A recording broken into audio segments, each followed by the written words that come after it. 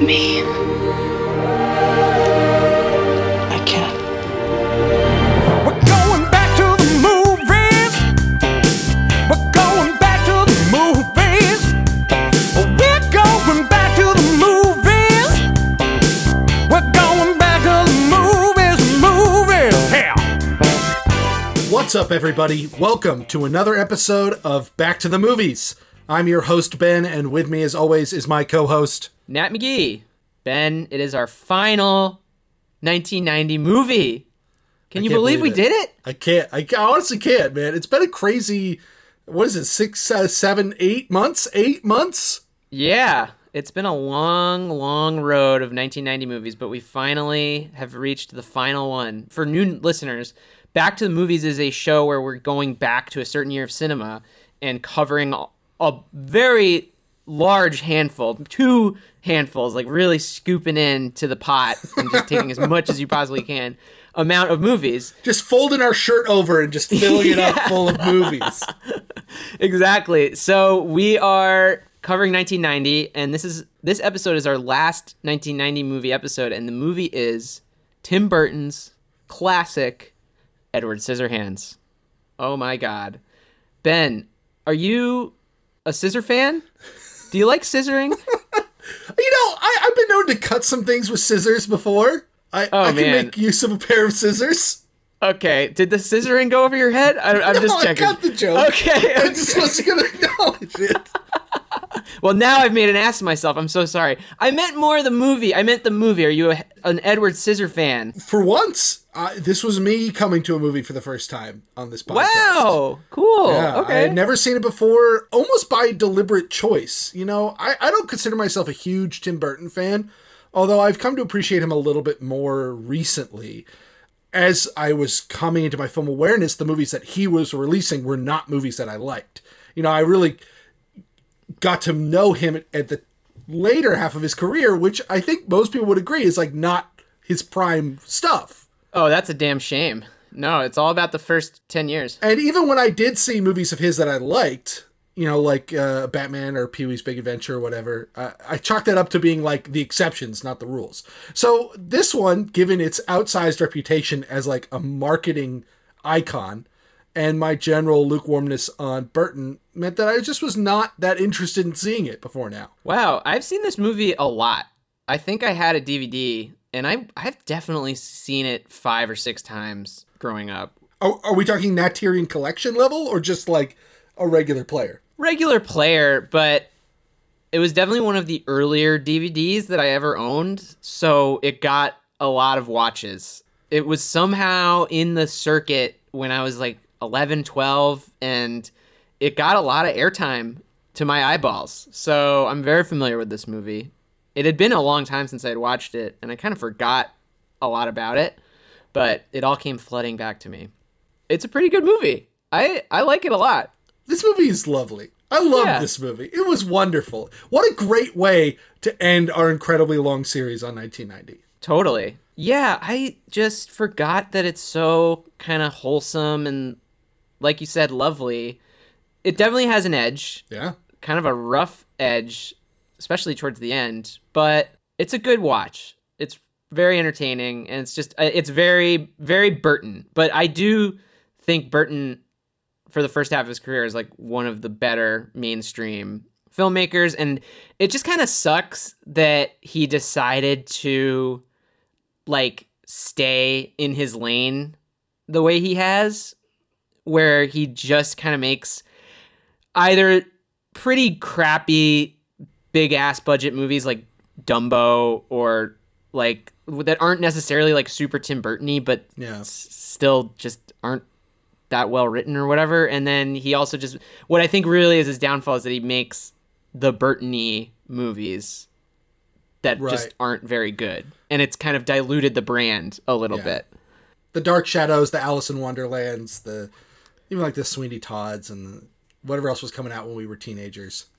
Yeah, I personally like Sweeney Todd, but that's really the last one of his that I truly connected with. But it's like a stinky last one. I know for a fact that you're a big Pee-wee fan, right? Pee-wee's Big Adventure is one of the best movies ever made.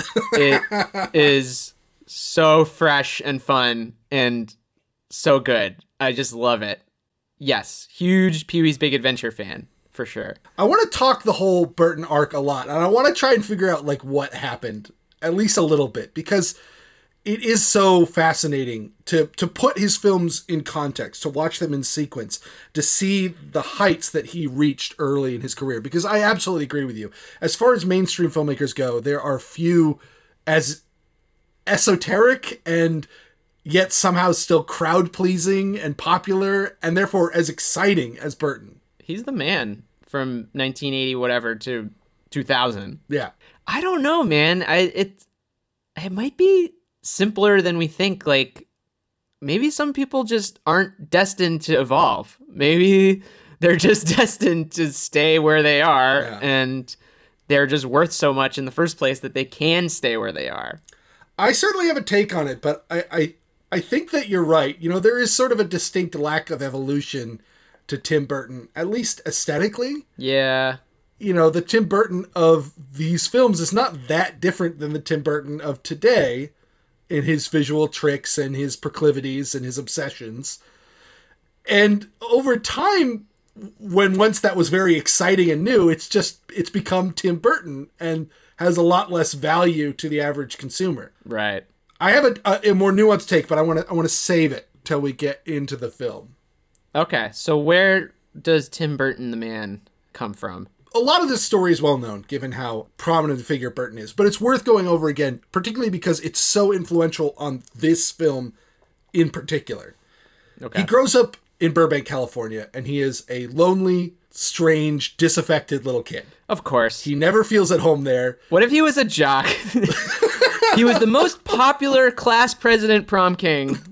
He almost made it to college football, but then he pivoted. Yeah, freshman year, he tore his rotator cuff, blew out his knee, and then he had to transition. This film, Edward Scissorhands, starts as a drawing he made as a teenager. He made a drawing of Edward Scissorhands, just as like an angsty teen in his doodle notebook. And he held on to it for decades until he got a chance to make it into a film. Damn. He attends Cal Arts for college, which at the time was basically just like an incubator for Disney animation. You just funneled straight through the school into that program. And that is indeed where he wound up. He's clearly an odd fit for that company, but he, worked on numerous projects while he was there. I don't know if you've ever seen it, but I wanted to, as a brief aside, mention the documentary Waking Sleeping Beauty. I have not. It's a great documentary about the Disney Renaissance and about how close animation came to ceasing to exist at Disney. And wow. How the 90s really turned that around. And there's this really great part of it where one of the animators is showing us home video of touring the studio and all the people who are working there. And every time somebody pops up on camera, they're always goofing off and being buoyant and silly and sort of being exactly what you'd expect somebody who works in Disney animation to be like. And then he comes into this small, cramped room, and there's this sullen-faced young man with a mop of dark, messy black hair who looks up at him with like the saddest face you've ever seen. And the guy on the camera goes, "Hi, Tim, how's it going?" And he goes, "Okay." And the camera leaves. So it's clear that like he wasn't exactly the best fit for Disney. He has too distinct a style and too odd an outlook for the House of Mouse. But he also was clearly very talented. So while he's there, he begins to develop contacts, and he also gets the opportunity to produce a few short films. One of the best known is Frankenweenie, which then he'd return to and turn into an animated film later in his career. And he makes a film called Vincent that introduces him to Vincent Price.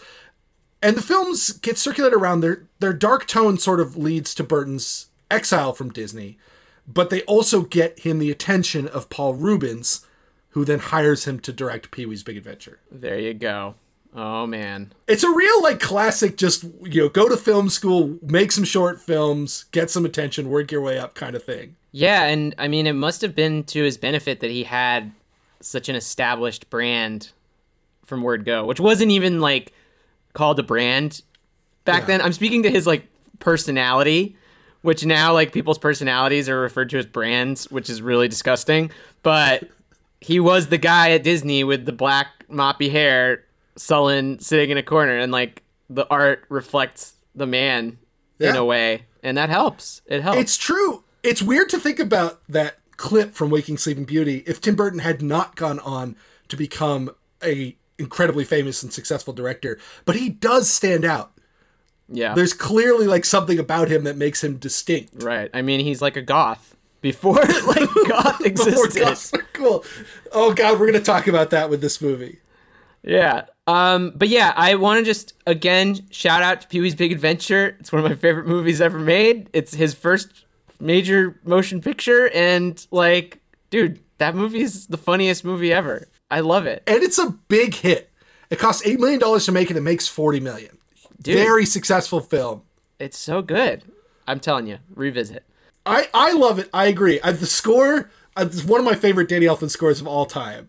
It's so chaotic and so wonderfully like madcap. Yeah. The success of Pee-wee's Big Adventure allows Burton to make Beetlejuice, which is an even bigger hit and makes $80 million on a $15 million budget. Another movie I love. And then he closes out the 80s with Batman, which is a sensation. It makes $250 million at the domestic box office. It was a huge bonanza on home video and merchandising. And so he made 3 movies. Each one was a bigger hit than the last. And the last one was one of the biggest movies of all time. From 0 to 60. What a career. Because that's all in the span of like 4 years, right? Right. You're starting in the mid-80s and then just closing it out. So now we're at 1990. Burton can make any movie he wants to make. And he chooses to fast-track Edward Scissorhands, which he had begun developing several years earlier. After the drawing, during like the pre-production on Pee-wee's Big Adventure, he brought in a novelist named Caroline Thompson to take these ideas that he had for the start of his story and these drawings that he had made and turn them into a screenplay. And Thompson, at the time, had published a book called Firstborn, which was a dark fairy tale about an aborted fetus that came back to life. So that sounds like a pretty good fit for Burton right there. Let's be fair with Burton. He's never gone like full force dark. He's very sanitized darkness. Yeah. I mean, and to be fair, like, I never read Firstborn, but my feeling on it is it's more whimsical than like upsetting. Okay. And bear in mind that like Frankenweenie, one of his first calling card short films, is about a child whose dog dies, so he brings it back to life like Frankenstein's monster. Like, there's darkness there. It's all very, like, what's those famous little drawings of all the little children that die? Do you know what I'm talking about? It's like a famous, like, gothic storybook, and all these children die in different ways. It's like, A is for Adam, who fell down a well. And it's like there's no like blood or anything, and it's all very cartoony. But like that's sort of the Tim Burton style. It's like goth, but without. It's not taking it to that next like David Lynch level. It's like, macabre. It's like darkly funny, and that's definitely the space that Burton occupies. Totally. I just wanted to read a quote about what the author Caroline Thompson said about Burton. He said, "He's the most articulate person I know, but couldn't put a single sentence together."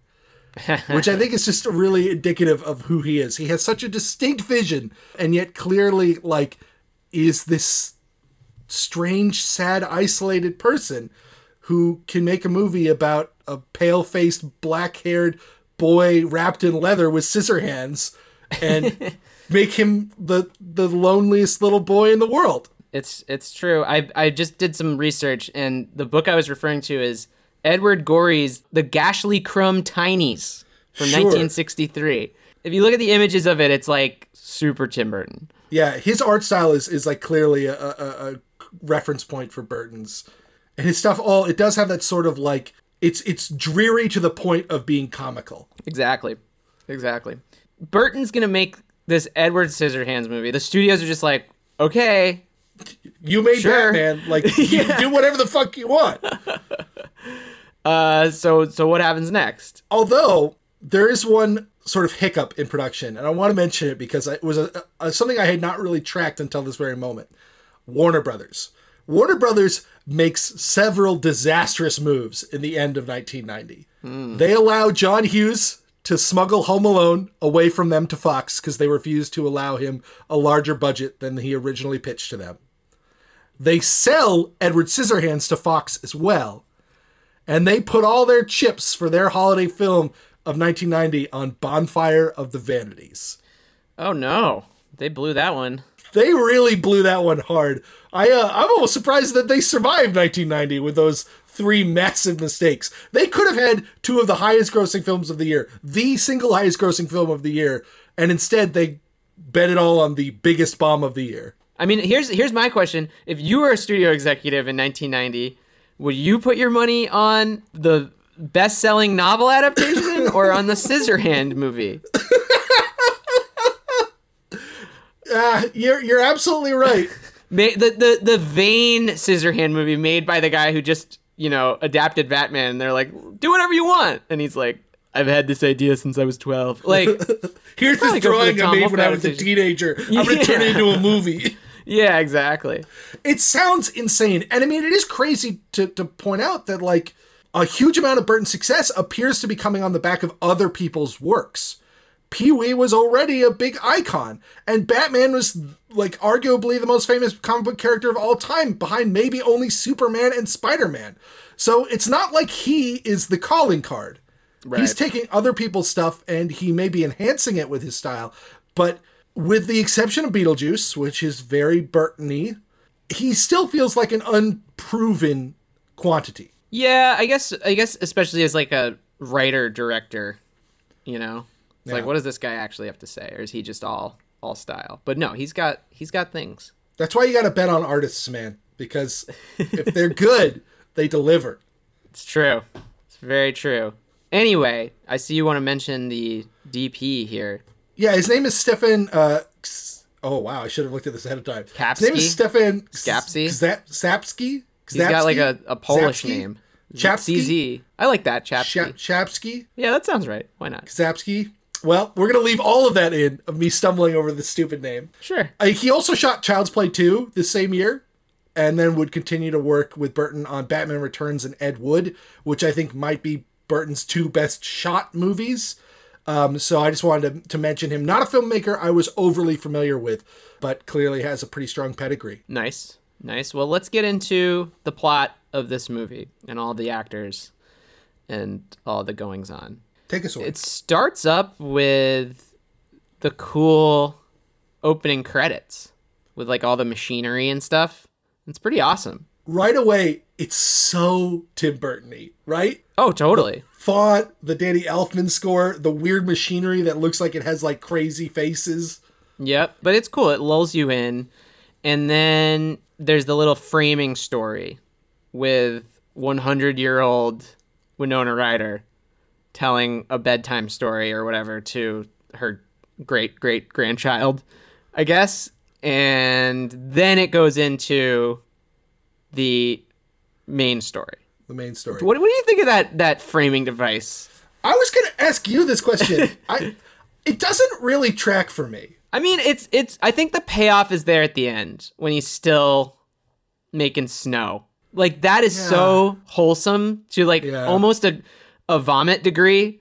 Like it's almost too treacly at the very end, but it's pretty good. And I remember seeing it as a kid and like it feeling very cool and like right. I guess the thing that sort of puzzled me about it is that the snow doesn't enter like the main storyline until almost at the very end. It's fine. Maybe if it had been set up earlier that like part of the reason they went to the mountains was because Winona Ryder like loved the snow or something like that. I mean, snow is snow. Like it's magical no matter what. So I think it works. It's an extension of his topiary. Yeah. He just has a different medium, I guess. It's just like we set up right at the beginning where it's like, I'm going to tell you the story about why it snows in this weird California suburb. Right. And then even when it happens the first time, it's like the snow is subsidiary. Like it's not even the main point. I don't know. I don't dislike it. I love that kind of framing device, the Princess Bride framing device or whatever, where somebody's telling you a story. But I definitely was like, I don't exactly understand what purpose Burton thinks this is serving. Yeah, I think it's just the magic at the end because it is magical when she dances. You're not We're wrong. Getting ahead of ourselves. You're not wrong. Now there's like this long establishing of the neighborhood. A great scene. Yeah, it's really great. It's like Diane Wiest is Weist, another weird name. I think it's Weist. She's like going around trying to sell makeup to all her neighbors, and all of her neighbors are kind of assholes to her in one way or another. And it's just establishing this community, which it goes nameless throughout the movie, but it's just this weird track housing, basically, suburb with a gigantic mansion on a hill. It's so clearly like the Valley and Burbank, you know. It doesn't necessarily look exactly like it, but it has exactly that vibe. Yeah. The one-story ranch houses, the very like tightly packed suburb feel. Mm-hmm. And this sequence is it's like what Home Alone did, you know, as far as establish things, but even better executed, because where the Home Alone one is occasionally clunky and some of the stuff being set up doesn't really matter, like all the individual kids. Here, every little detail is relevant and will come back. Yeah, totally. Like, even down to, like, the Avon makeup and, like, all of it. The makeup, Janice's sexual experimentation, the gossiping, every part of it, the curlers in the hair. Yeah. Everything is going to come back. It's so well done. It does such a good job of establishing the mood of this environment and all of the characters that inhabit it. And of immediately ingratiating you to Diane Wiest, who, my God, she is so good in this movie. She is. I kind of forgot about her, but she is really good. And she's just so kind and loving. And it's really important in this movie that she be that way, because you need to buy that she's willing to take Edward into her house without judgment or without fear. And she sells it so well. She makes that choice so quickly. We only get a few moments of her just being this very nice neighborly person beforehand to prime us for it. But between that excellent scripting and her performance, it absolutely sells. Yeah, she's great. Another In Treatment alum, my personal favorite HBO TV show. She was Gabriel Byrne's therapist. It was great. She was a legendary actress even at this time, mostly known for her collaborations with Woody Allen. But she's the first person to sign on to the film, and she was so well respected that basically got the rest of the cast members locked in place. Oh, nice. I gotta say, that neighborhood that she's driving around is one of the ugliest I've ever seen. The way that they shot it is and painted all the houses like mono colors is so ugly. These it's horrible, terrible. like, bright pastels, like they're not like kind of nice and faded. They're like almost like fluorescent pastels. Yeah, it's like a fresh can of paint was on those houses. And everything's in this wide angle lenses, so it all looks extra boxy and barren. It's so good. Yeah, and they all drive. I mean, I guess those are the cars of the times, but like they're just all the cars are the same colors as the houses. It's just awful. And the outfits too. Diane Wiest is wearing this like incredible matching pink outfit, or I guess it's like mauve, like purple, with a hat. I had forgotten though how pretty much for some reason I thought Edward Scissorhands was like very goth, and for about 10 minutes it is, but most of it is just in the suburbs. It's not that gothy, Burton-y of a movie in terms of like the setting. It's all in that Tampa Bay suburb that they shot it in. It's almost more Pee-wee, where it's like taking real life and like exaggerating it. Yeah, it's a weird meld because obviously Depp is there making it Burton-y. And I think that is a good segue into his appearance, because like he really does kind of own this movie, at least in terms of like iconography. Like it's just immediately iconic. His look, his whole thing. It's fucking Johnny Depp. It's crazy. This is his first like super Johnny Depp performance. Yeah. Right? Yeah. Yeah. At this time, he's like a TV heartthrob. He's on 21 Jump Street. It's really successful, but he's trying to break away from that. His film roles, he really hasn't done that much. His first role is Nightmare on Elm Street in 84, where he's like one of the main group of kids, but by no means like a standout performance. And other than that, there isn't much to speak of. But he and Burton just really hit it off. And Burton also sort of casts him as like a bulwark, because Fox wants Tom Cruise. That's who they want. God. What? Can you imagine Burton even meets with him. Like, they force him to go to a meeting. According to the LA Times, Tom Hanks and Gary Oldman were also both offered the role and turned it down. Older than Depp, which I think is interesting, or at least they play older than Depp. And Hanks in particular. I could see Tom Hanks doing what Depp is doing, but Tom Cruise could never do this performance. Can you imagine? It would be wacky. I mean, it could be a different type of Edward Scissorhands, but definitely not the one you see in this movie. You know, obviously Johnny goes on to like do many movies with Tim Burton. He's like his guy for a long time. And, you know, it goes without saying that Johnny Depp has kind of fallen into the same exact trap that Burton did in a way. Like, he kind of did the same shit over and over and over again. I thought we were going to acknowledge the fact that he's, beats his wife, but... Well, that too. I mean, he's got his own domestic problems that I haven't even tried to keep up with, because I just feel like I see a headline like every 2 months that's like, Johnny Depp spent all his money on private jets and champagne. But I'm talking more just about his movie career, which I feel kind of went the same way as Tim Burton, where like he's still a big moneymaker, he's still a big star, but like at some point in the mid to late 2000s, he stopped being someone that you're like, I gotta go see the next movie that this guy is in. I feel like you can see that whole trajectory play out in this performance, because he's great in this movie. He's undeniably good in a role that, like, I think is much harder than it appears. Because it doesn't seem like he's doing very much, and he has such a stilted manufactured quality to him, but it absolutely sings with the character, and when the movie starts to climax, he starts paying out like a fucking slot machine. And everything that's happening in the third act of this movie is anchored by his performance, and he's phenomenal in it. It's a really, really great piece of acting.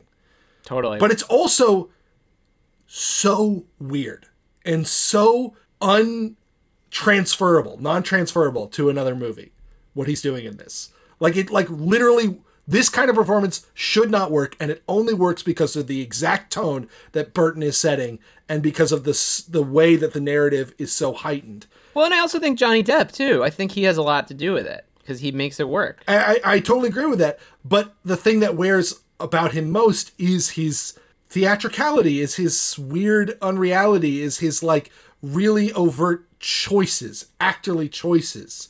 Well, yeah, and I think that part of the reason he's kind of fallen off is because a lot of his more recent movies don't have as much of this, like, quietness. Like, he kind of always is the showboat now.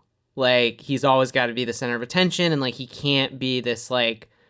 He basically just Jack Sparrowed every role that he ever had after Jack Sparrow. Like, he's like, okay, this works, people love this. And, like, to a lesser extent, like, when he played Hunter S. Thompson in, like, Fear and Loathing. Like, I just think at some point, like, any sense of, like, the nuance that he can bring to something like this, the quietness and, like, the scared aspect of it, like, I just feel like he didn't bring to something like Burton's Chocolate Factory movie, where, like, he's just this asshole Willy Wonka. Like, he's and it just doesn't become, it's not as fun to watch because he doesn't have as much vulnerability anymore. I honestly haven't seen most of the movies he's in nowadays. I don't know what he's even doing in those movies. So I shouldn't even criticize his recent performances, but just from what I gather, it's not the same depth that we had back in the day. Let's talk about the scissors for a second. The scissors, yeah. They're intense. This is sort of the continuation of that gothic industrial vision that I was talking about in our Jacob's Ladder episode, where things are moving away from, I feel like, a little bit more traditional horror in the 80s, and, like, we're going full on, like, leather and metal. Yeah. And this is, like, a perfect encapsulation of that. I absolutely agree that there is, like, sort of this combination of where it's like machinery made frightening. Yeah. And it's all tied in with, like, the music at the time. Like, Marilyn Manson is a big thing, and Nine Inch Nails. Like, it's just that leather, metallic leather. Like, and it's hardcore. Scary to middle America. The makeup and the scissor gloves were designed by Stan Winston. We've talked about Rob Bottin on Total Recall. We've talked about Rick Baker on Gremlins 2. We're basically, like, hitting all of the major makeup effects artists that were at the peak of that before CGI comes to dominate Hollywood, a decade or so later. But we have not yet had the opportunity to talk about the King, to talk about Stan Winston, because he's a cut above somehow, if you'll excuse the pun. Ha. I just wanted to briefly go over his career because he's just such an important figure in this era of Hollywood. His first major credit was being brought on to assist the overworked Rob Bottin on John Carpenter's The Thing, which is one of the most incredible special effects projects of all time. He continues to work throughout the 80s. He gets nominated for his first Oscar for a movie called Heartbeeps in 1981. Just want to mention because it's a romantic comedy about two robots falling in love, which I definitely have to watch at some point. But his breakout is The Terminator in 1984. And after that, it's just a parade of incredible work, including Aliens, for which he wins his first Oscar, and Predator, and then basically everything cool from a science fiction film from the late 80s and early 90s. Nice. So he did The Scissorhands. I love that. And then he did The Scissorhands, which are really fascinating in this film because the concept is so dumb. Like, it's so dumb, and yet they are absolutely believable as extensions of this character's body and are very frightening. Mm-hmm. And upsetting to look at, and work beautifully as the central metaphor for, the things that both isolate you and make you special. They're a fantastic piece of design. Yeah. Iconic. So let's move on to, what's her name? Peggy? Yeah, Peg. Peggy taking Edward home. Now, this is a moment that I totally forgot in this movie, which is that for all of its faults, the neighborhood accepts Edward for who he is. I know that they fetishize him and eventually betray him, but, and it's all just because they're bored with their terrible, shitty lives. But I totally forgot that they do come at him mostly with like kindness to start with. Or just like an acceptance of like, okay, he's here now. Like, it's super like magical realism-y where no one really bats an eye. It's more just he's like an oddity as opposed to... It's absolutely true. A weird machine man. Nobody in this movie for 1 second says, I don't understand. Why do you have scissors for hands? Yeah, or is even afraid of him, really. Like, when he shows up for the first time, they don't really bat an eye other than that he's different. And I totally forgot about that. And it made me feel something interesting. I was like, wow, this movie is going to go further than just like people being freaked out at something. It's going to delve a little bit deeper than that. And I really liked that. I think Burton managed it in a way that is really tactful, where it's clear that they don't really see him as a person. That they only see in him what they want from him. And that is perhaps the difference between them and Peg, who is altruistic in her relationship with Edward. Well, yeah, and if I had to put a exact definition on it, they're treating him as though he had like a different skin color, or as if he was from a different country. Like they're not treating him as like a weird freak of nature, but they're still treating him as someone who's an outsider and someone who's different. But it's just interesting the way the movie kind of subverts the expectations that like everyone's going to be like, who the fuck is that? It's true. And you don't know how they're going to react at first when all the ladies start calling each other and gathering on the corner. Yeah. You're like, is this like a mob starting to form? What's going on? Like they would scream if they met a guy with scissors. Like, I gotta be honest, Winona Ryder's reaction is quite just in my opinion. Because he's really, really scary. We'll get there, but I love the gags with the waterbeds. Oh yeah, waterbeds. I miss waterbeds. I love a waterbed as a cultural artifact, and it's such a perfect deployment here when a man has scissors for hands. Great. Really bad for your back, I think. Have you ever slept on one? Sleep on a waterbed. Like when I was a kid, my friend's parents had one, and it's just great. I think if I slept on one now, I would have to be in a brace for the next 6 months. I have never slept on one. It seems like a stupid idea to me. Anyway, so we kind of meet the fam. Peggy's family, one by one. Alan Arkin. Alan fucking Arkin. Yeah. So funny in this movie. He's great. He really embodies the clueless dad in a great way. The authoritative dad who has no idea what's going on. The dad knows best but doesn't actually know anything. Yeah, totally. He's great. Every scene he was in cracked me up. And it really made me realize that, I mean, this is a comedy, which I don't know I had put together before having seen it. I thought it might have been more like just sort of a magically realistic drama, the way Burton does these days. But this is a very, very funny film.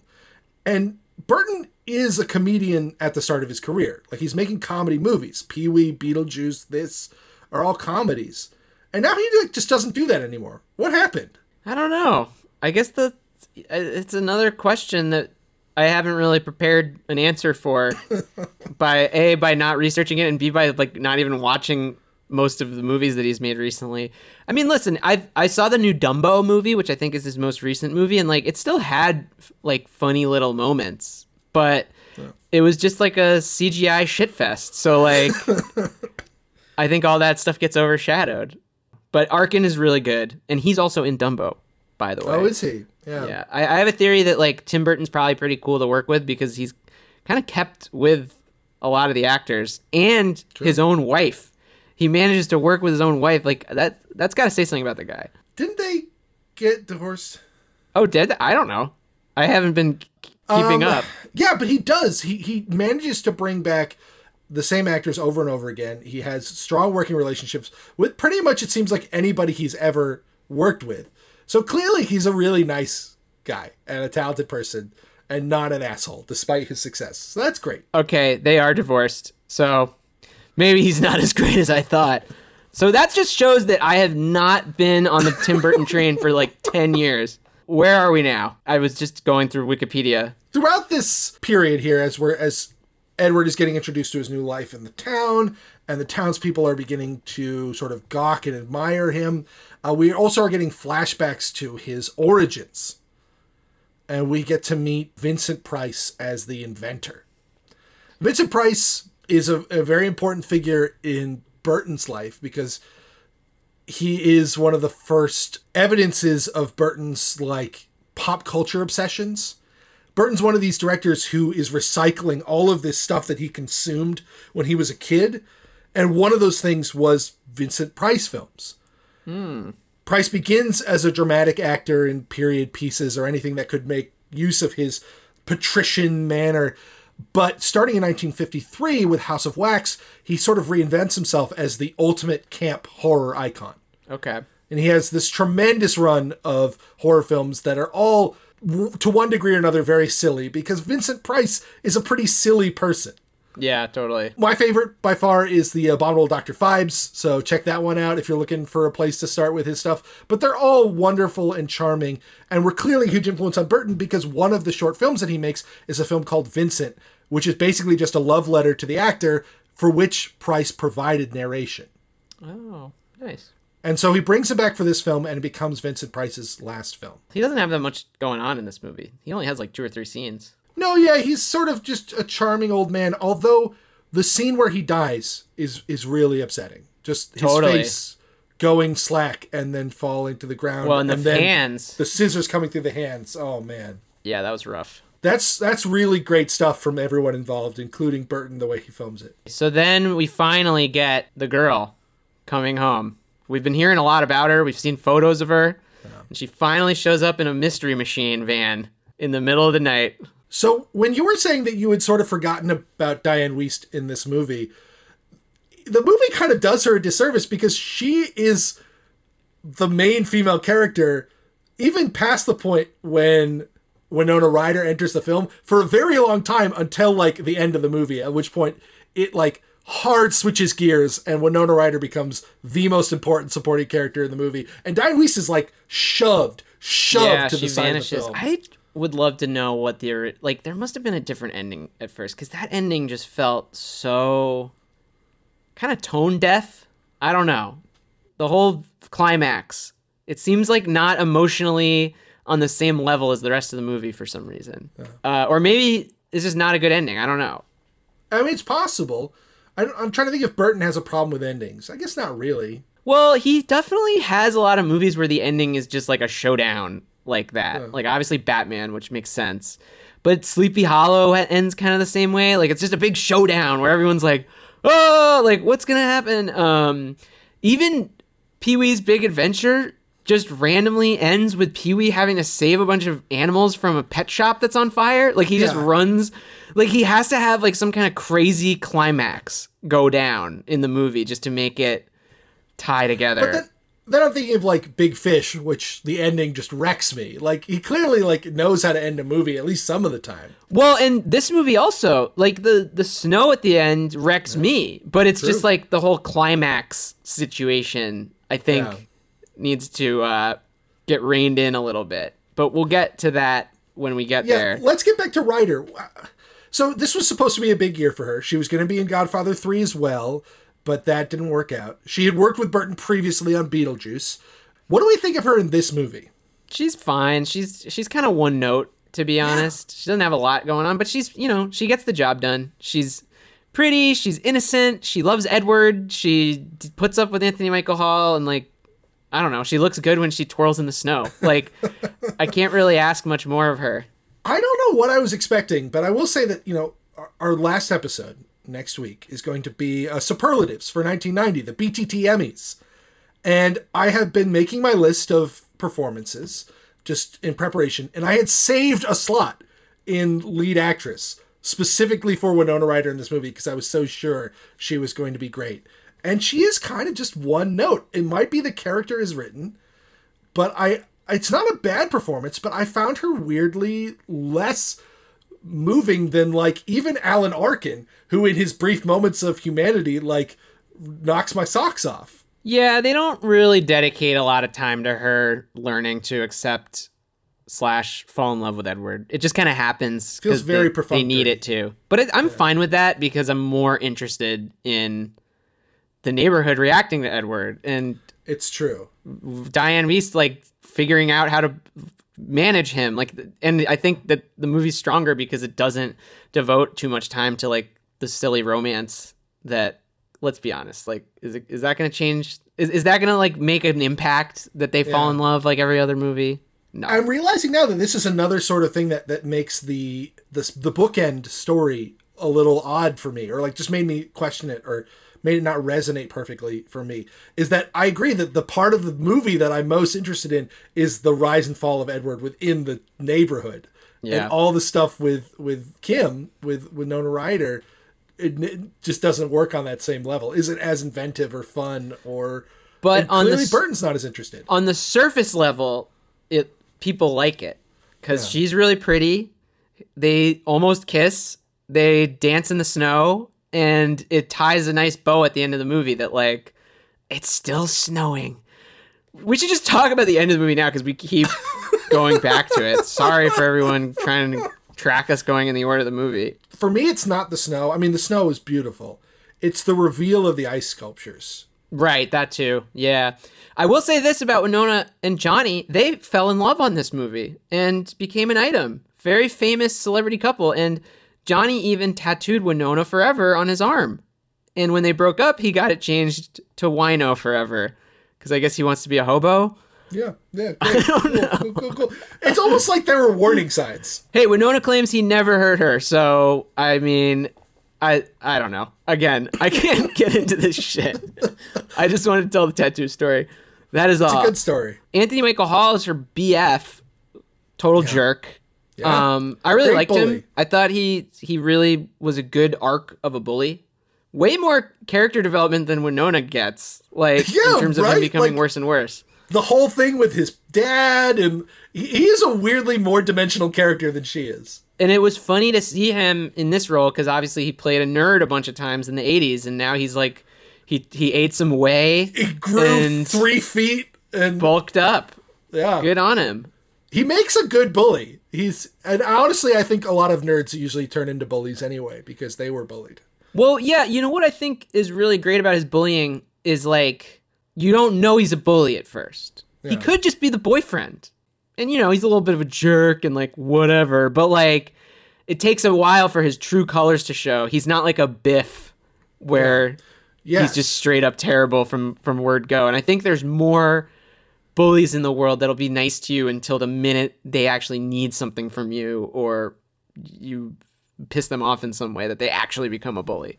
And I don't know if this was intentional or not, but casting Anthony Michael Hall, for whom a lot of viewers, including myself, have like a specific image in their head, gets me on board with the character before I realize who he really is. Yeah. I was predisposed to be sympathetic towards him and felt a little hurt by that. His turn to like full-on psycho Homicidal maniac is a little much.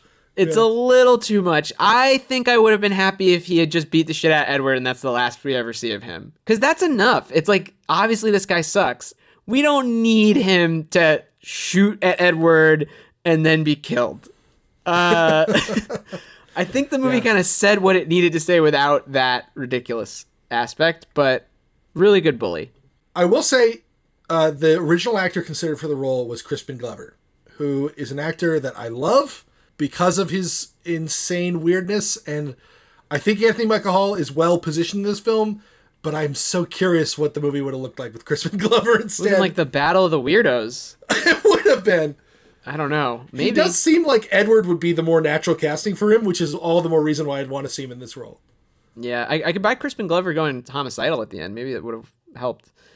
Anyway, there's a lot of scenes in this movie that are just sort of cool set pieces. There's like the scene with all the hair cutting, the scene with buying the shop, the beauty salon. Like there's a lot of good moments that like all push the movie forward, but aren't like big moments. It's just sort of like day in the life type stuff. The scene at the school. I love the scene at the school. Yeah, a bunch he does the karate chop. Oh. Yeah. It's just like a string of really good scenes. I wonder if it's the influence of the novelist here, but you're right. It's very like observational. They're not exactly montages, but they have that feel where you're like just getting bits and pieces that start to form a mosaic of a story instead of like a really heavily plot-driven narrative. Obviously, the tide starts to turn with the beauty shop. He gets into that thing with the neighbor where she wants to bone him, and Joyce, played by Kathy Baker. Yeah, she's great. Also, like she's really good. gross. And then so he's lost the support of the neighborhood a little bit, and then it's like the break-in where Anthony Michael Hall's going to have him rob the father's equipment to then resell. Basically, Anthony Michael Hall like becomes a crackhead at some point. The Gotta movie get was that van, man. The movie was missing the scene where I guess it shows him drinking a lot, so I guess he just has a really bad impulsive drinking problem. But he was doing some pretty like deep cokehead moves towards the end of this movie. But the break-in is really scary, and you feel really bad for Edward, especially the way they dress him up in that jacket, and the hat. It's and when just he comes it's out upsetting. with the cops and he's got his scissor hands, and you're like, yeah, he tried to open the door. Oh, yeah, it's very upsetting. That's really good. I have to say, the like for me, one of the first moments where I really had to stop and be like, wow, Depp is really good in this movie, and I wasn't giving him enough credit right away, is when Kim confronts him after the break-in and asks him why he did it, and he says, "'Cause you asked me to." And we've had several characters say that's all that she needed to do prior to this. Like Anthony Michael Hall says it, like he'll do whatever you ask him to. So it's not new information, right? But he says so much in the way he delivers it that it becomes new information. Like it does so much work to further their relationship that the movie has largely been ignoring, and it's all in Depp's delivery of a line that we've literally heard earlier in the film. Yeah, and he even reveals that he knew it was the house. He knew it was Anthony Michael Hall's house, but he just did it because he wants to fit in.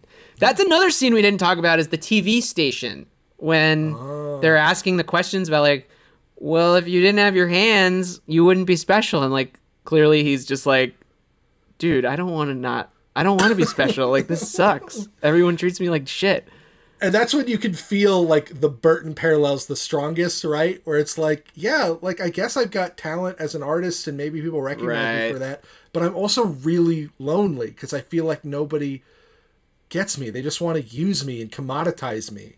Yeah. And that's really powerful stuff.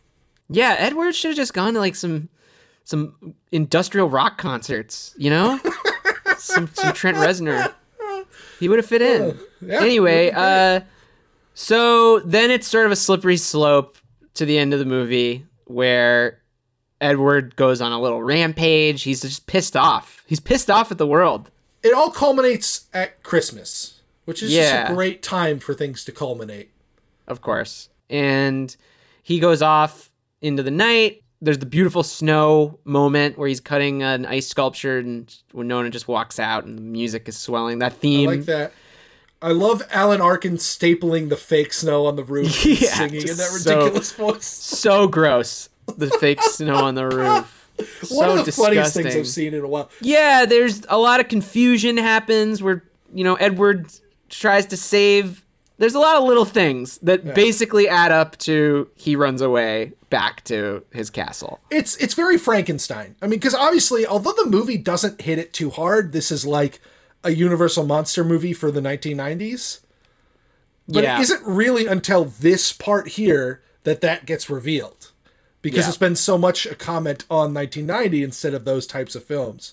And then it's this weird Batman climax where it's literally the same room as the end of Batman. A shadowy, dust-filled room at the top of a Gothic stone building. Yeah, I don't know. I just feel like she could have run up there and they could have been like, we got to go get him. And I don't know, maybe like them rumbling at the house could have made shit fall. And I'm basically just saying they didn't need to have the action murder set piece. It does feel almost tacked on because there is like this weird double fake out where the cop pretends to kill him and then Winona Ryder pretends that he's dead too, like in almost the same way. Yeah, and like it's not exactly clear what is going on there and like why it's continuing the way it is. And up until the point where he brandishes the gun, I feel like the worst Anthony Michael Hall deserved was like the breakup and not death. Not murder. Maybe he could have gotten arrested somehow. Like his father's stereo equipment's in the back or something. I don't know. But I felt bad for him. What do we think about the choice to have it be a deliberate act? Because there's a version of this movie where Edward kills somebody, but it's an accident, right?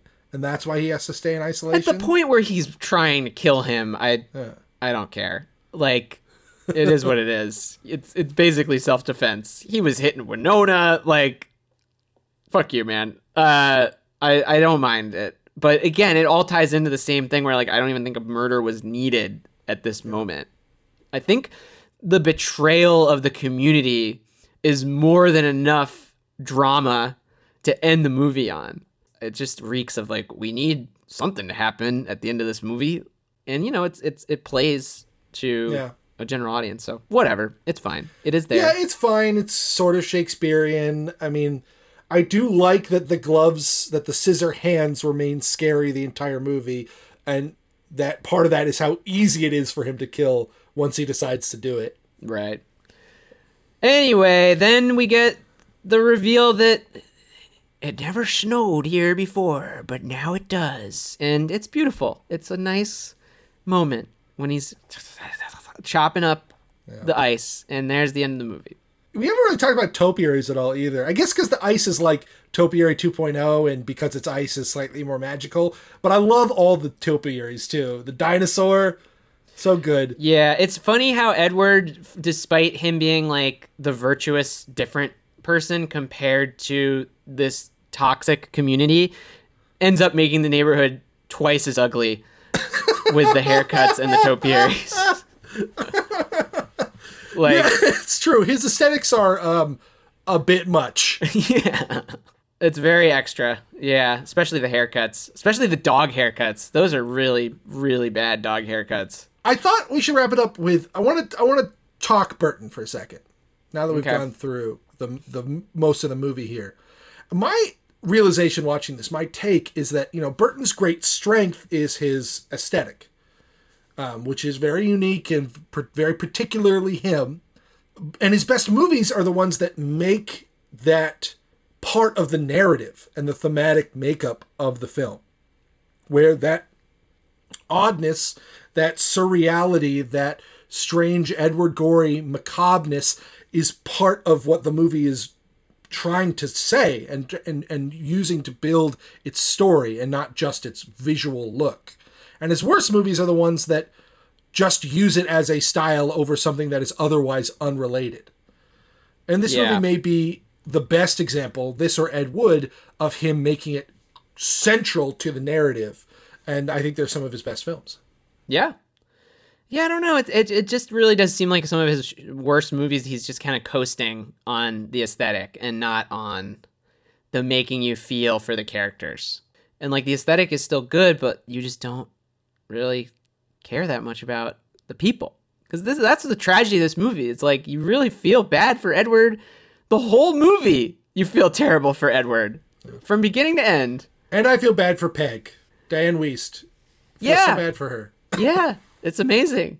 But even something like Pee-wee, where like you love Pee-wee so much that you just want him to win. And like it's just not there in some of these other movies, which again I admit I haven't watched many of them. But isn't like part of the reason we love Pee-wee because he is the outsider? Because he is the Burton of it all?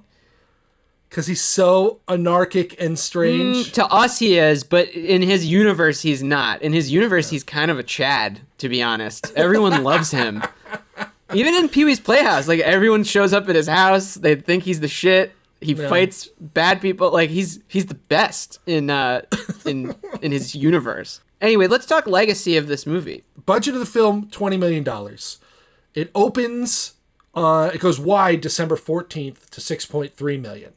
Maybe a bit of a warning sign, not able to top Home Alone, which is, about a 3 weeks into its juggernaut run and can't be stopped.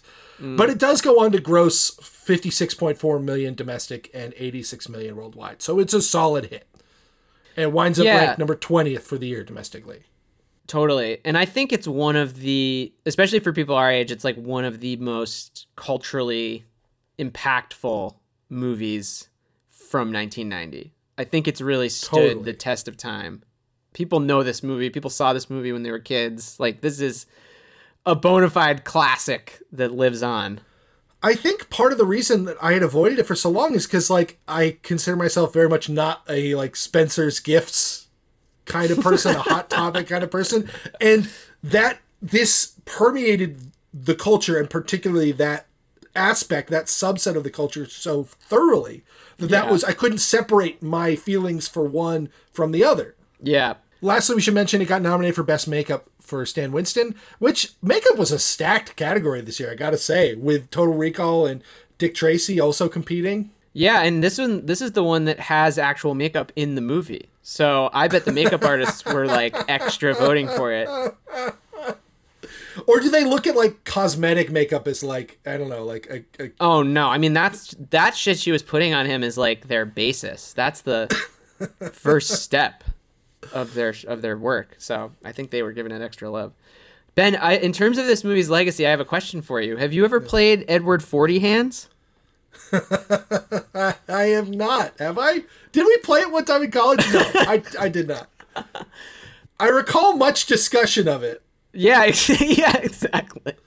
I think my now fiance Jessie has played it before. I should ask her. We watched the movie together, and she was like, Edward 40 Hands. So I've never played it either, but sounds like a good time. I swear to God it happened once, but maybe it wasn't us. Maybe it was like maybe Xander. Someone did it. Yeah, I don't know. For those who don't know, Edward 40 Hands is the game where you tie two malt liquor 40s to your hands with duct tape, and you have to finish both of them before you can urinate.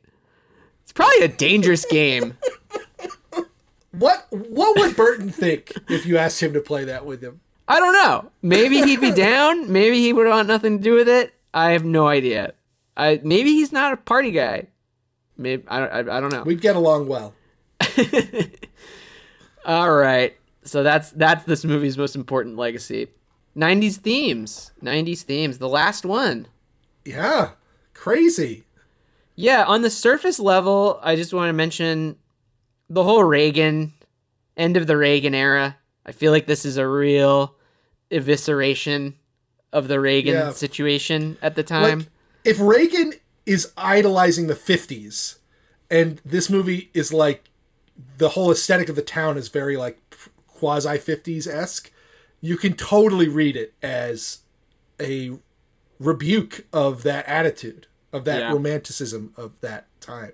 Yeah, that's how I read it anyway. Like, it's just the 90s, and then once again, the 90s are here. Like, that huge contrast of the suburbs and then like the Nine Inch Nails leather dude. It's big. Goths are here, man. Look at him. He's wrapped in leather. It also ties in with that thing that I still haven't been able to put a name on, but just that new 90s alternative weirdness. I just feel like you wouldn't see Edward Scissorhands in like 1985. I agree. And it just feels right to be there in 1990. I don't know. Well, that ties into one of the themes that I want to talk about, which was directorial signature, which we talked about specifically as being like something that was lost value, lost cachet in the 80s. Where movies didn't really strive to have distinct directorial signatures. They tried to be more fungible, more cookie cutter, more exchangeable. They all wanted the House Amblin style that was like homogenous and safe and successful. And come the 90s, we see the resurgence of directors whose primary appeal is how specific their films are to themselves. So either people returning to the fore, like Martin Scorsese with Goodfellas, or the Coens finding their footing with Miller's Crossing, or Dante going bug nuts in Gremlins 2, or something like this with Burton, really cementing who Burton is as the main thing that makes a Burton movie what it is. Yeah, totally. But it looks like you have a theme. Yeah, I wrote a novel here. Look, this is the last 90s themes that we're going to get to talk about. So I spent a lot of time thinking about the movies that we had watched and trying to understand in a broader sense what drew me to the movies that I liked and what distinguished them from the movies that I didn't like.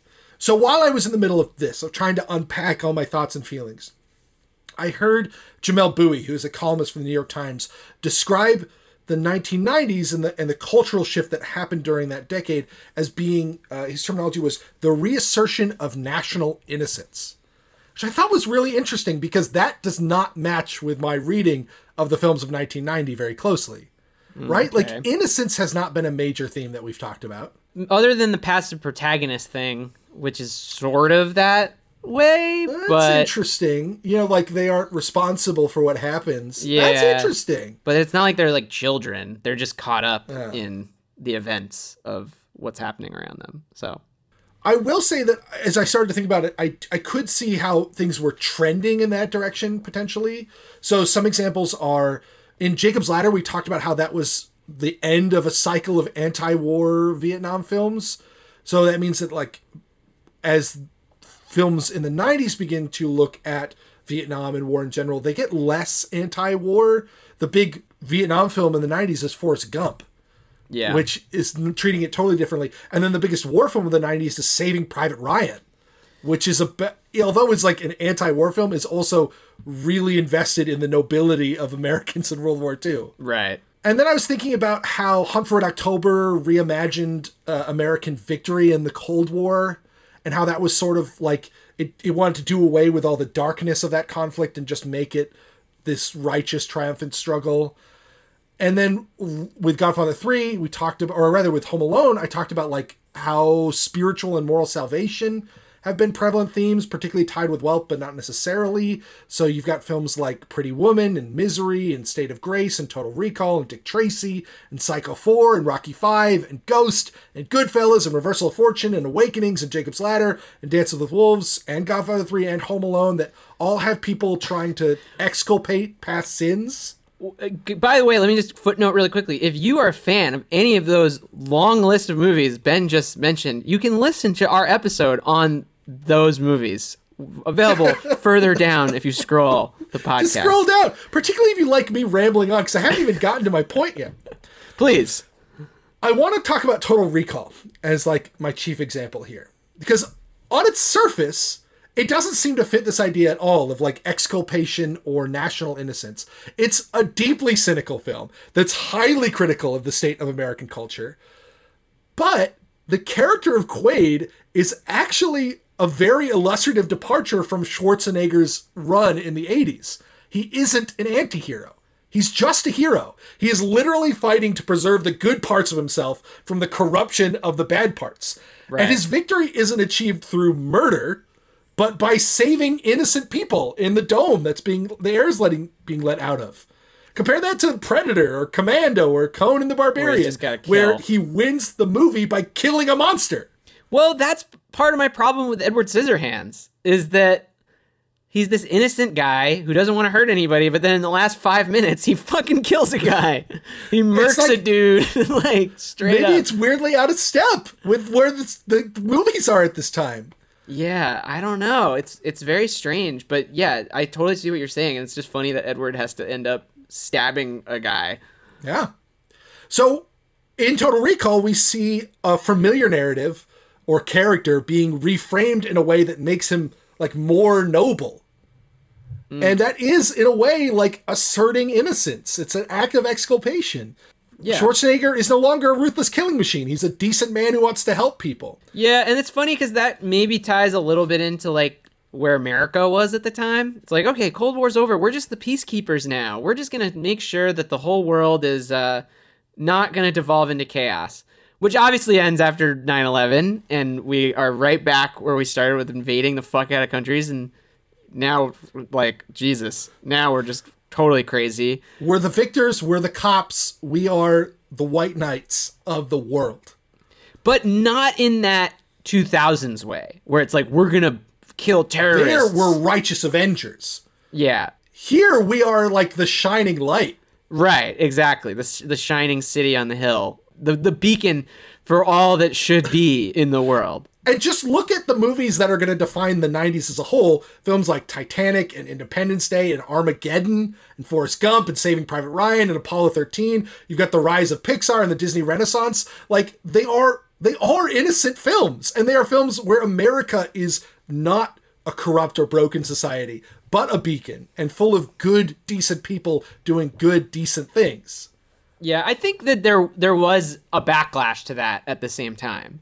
But in terms of, like, these big studio movies, like there was definitely a subset of people that were like, America's bullshit, and fuck that. There's aliens, and, like, they're lying to us. Like, that was the thing too. But in terms of these big ass movies, I totally agree. Yes. And I like basically all of those movies that I just mentioned.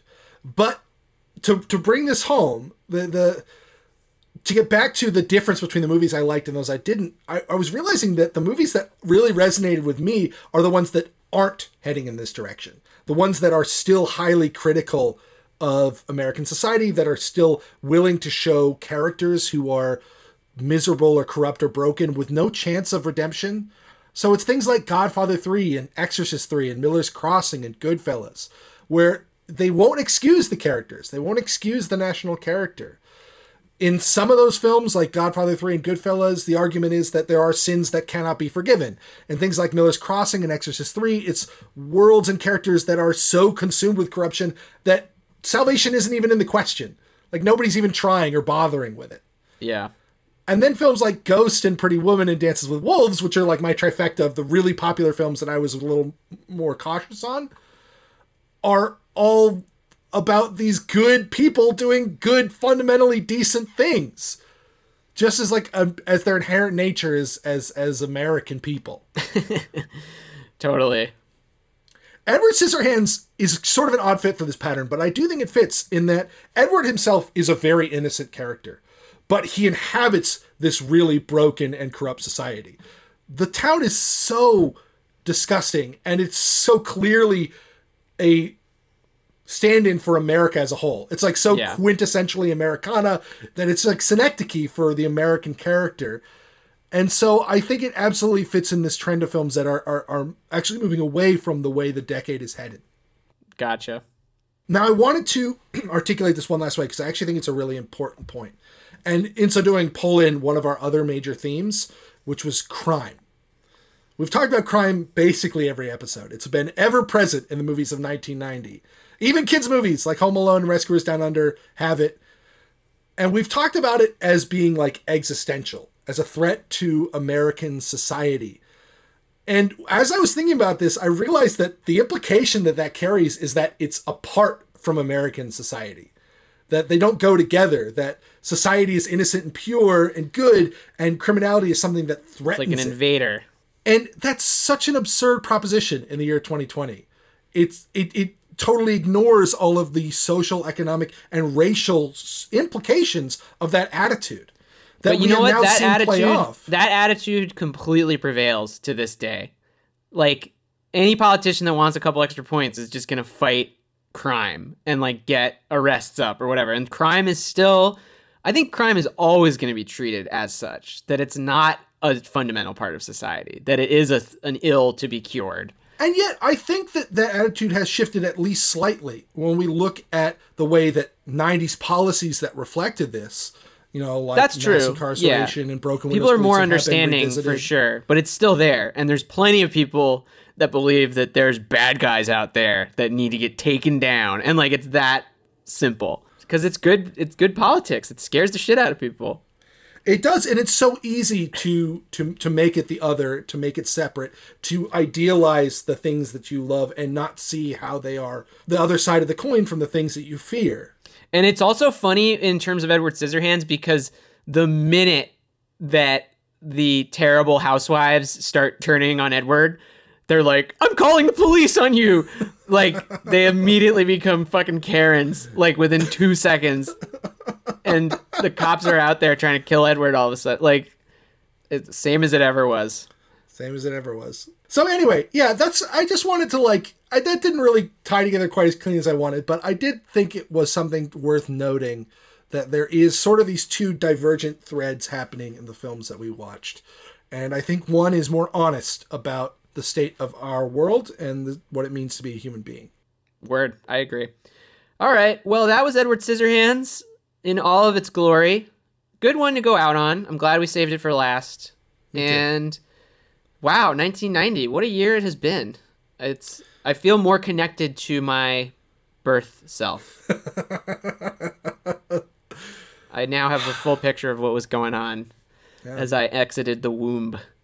I understand the culture into which I was birthed. Exactly. I think that's an important thing. I think context is good. Context is a good thing.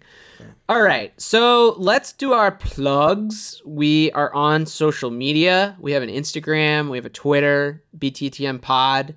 We're on Letterboxd as well. You should subscribe to this podcast if you enjoyed this Edward Scissorhands content. We have a lot of episodes, and we are moving into a new year next year. Yeah. Should we give listeners, a little bit of a roadmap for what to expect? Yeah, sure. We've got the Superlatives episode that we're gonna do here in short order, but then we're gonna take a little bit of a break. Yes. It's been a long season. We need a chance to recuperate. The holidays are upcoming, so we don't know exactly how long it'll be. It'll probably be a couple weeks at least, but we will be coming back. Yes, and we have a brand new year that we were actually alive for. Should we spoil it now, or I guess we'll spoil it for the Emmys? Let's save it for then. Yeah. I mean, we've basically said it like 3 or 4 times before this, but let's just say that we mentioned a movie that will be featured in that season already in this episode. Oh my God. Cool.